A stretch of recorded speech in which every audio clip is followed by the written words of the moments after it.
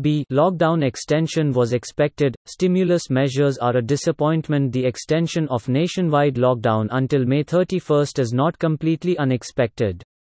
When India started lockdown in March, it ranked 60th in terms of the number of coronavirus (COVID-19) cases in the world and has risen through the ranks since then.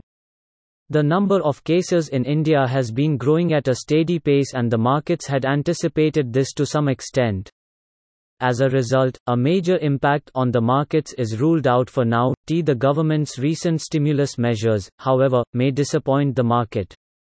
That's because they were expecting huge fresh liquidity infusion into the system to improve the aggregate demand. Job losses and pay cuts have wreaked havoc and the morale of people is quite low. When Prime Minister Narendra Modi announced that the government will unveil 20 trillion rupees (10% of GDP) package to revive the economy against the COVID-19 outbreak, there was an expectation of liquidity infusion and money in the hands of people. The package contains everything right from reforms in select sectors and options for loans but has not addressed the immediate problem. Going ahead, the market will fall but there won't be any drastic correction from the current levels. Despite the recovery from the March lows, we are still much below the peak levels. The developments over the next few days and the quarterly results for the March and June quarters will keep them volatile and the overall sentiment in check. That said, although the market is quite disappointed with the stimulus measures announced, I am happy because had the government really opted for a huge infusion of liquidity via printing currency, the long-term outlook of the Indian market would have been severely impacted.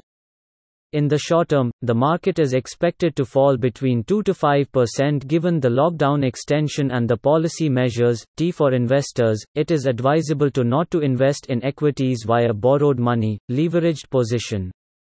One should set aside up to 20% of cash and invest largely in businesses that are up and running, such as pharma, essential goods like fast-moving consumer goods (FMCG), select chemical firms, and telecom.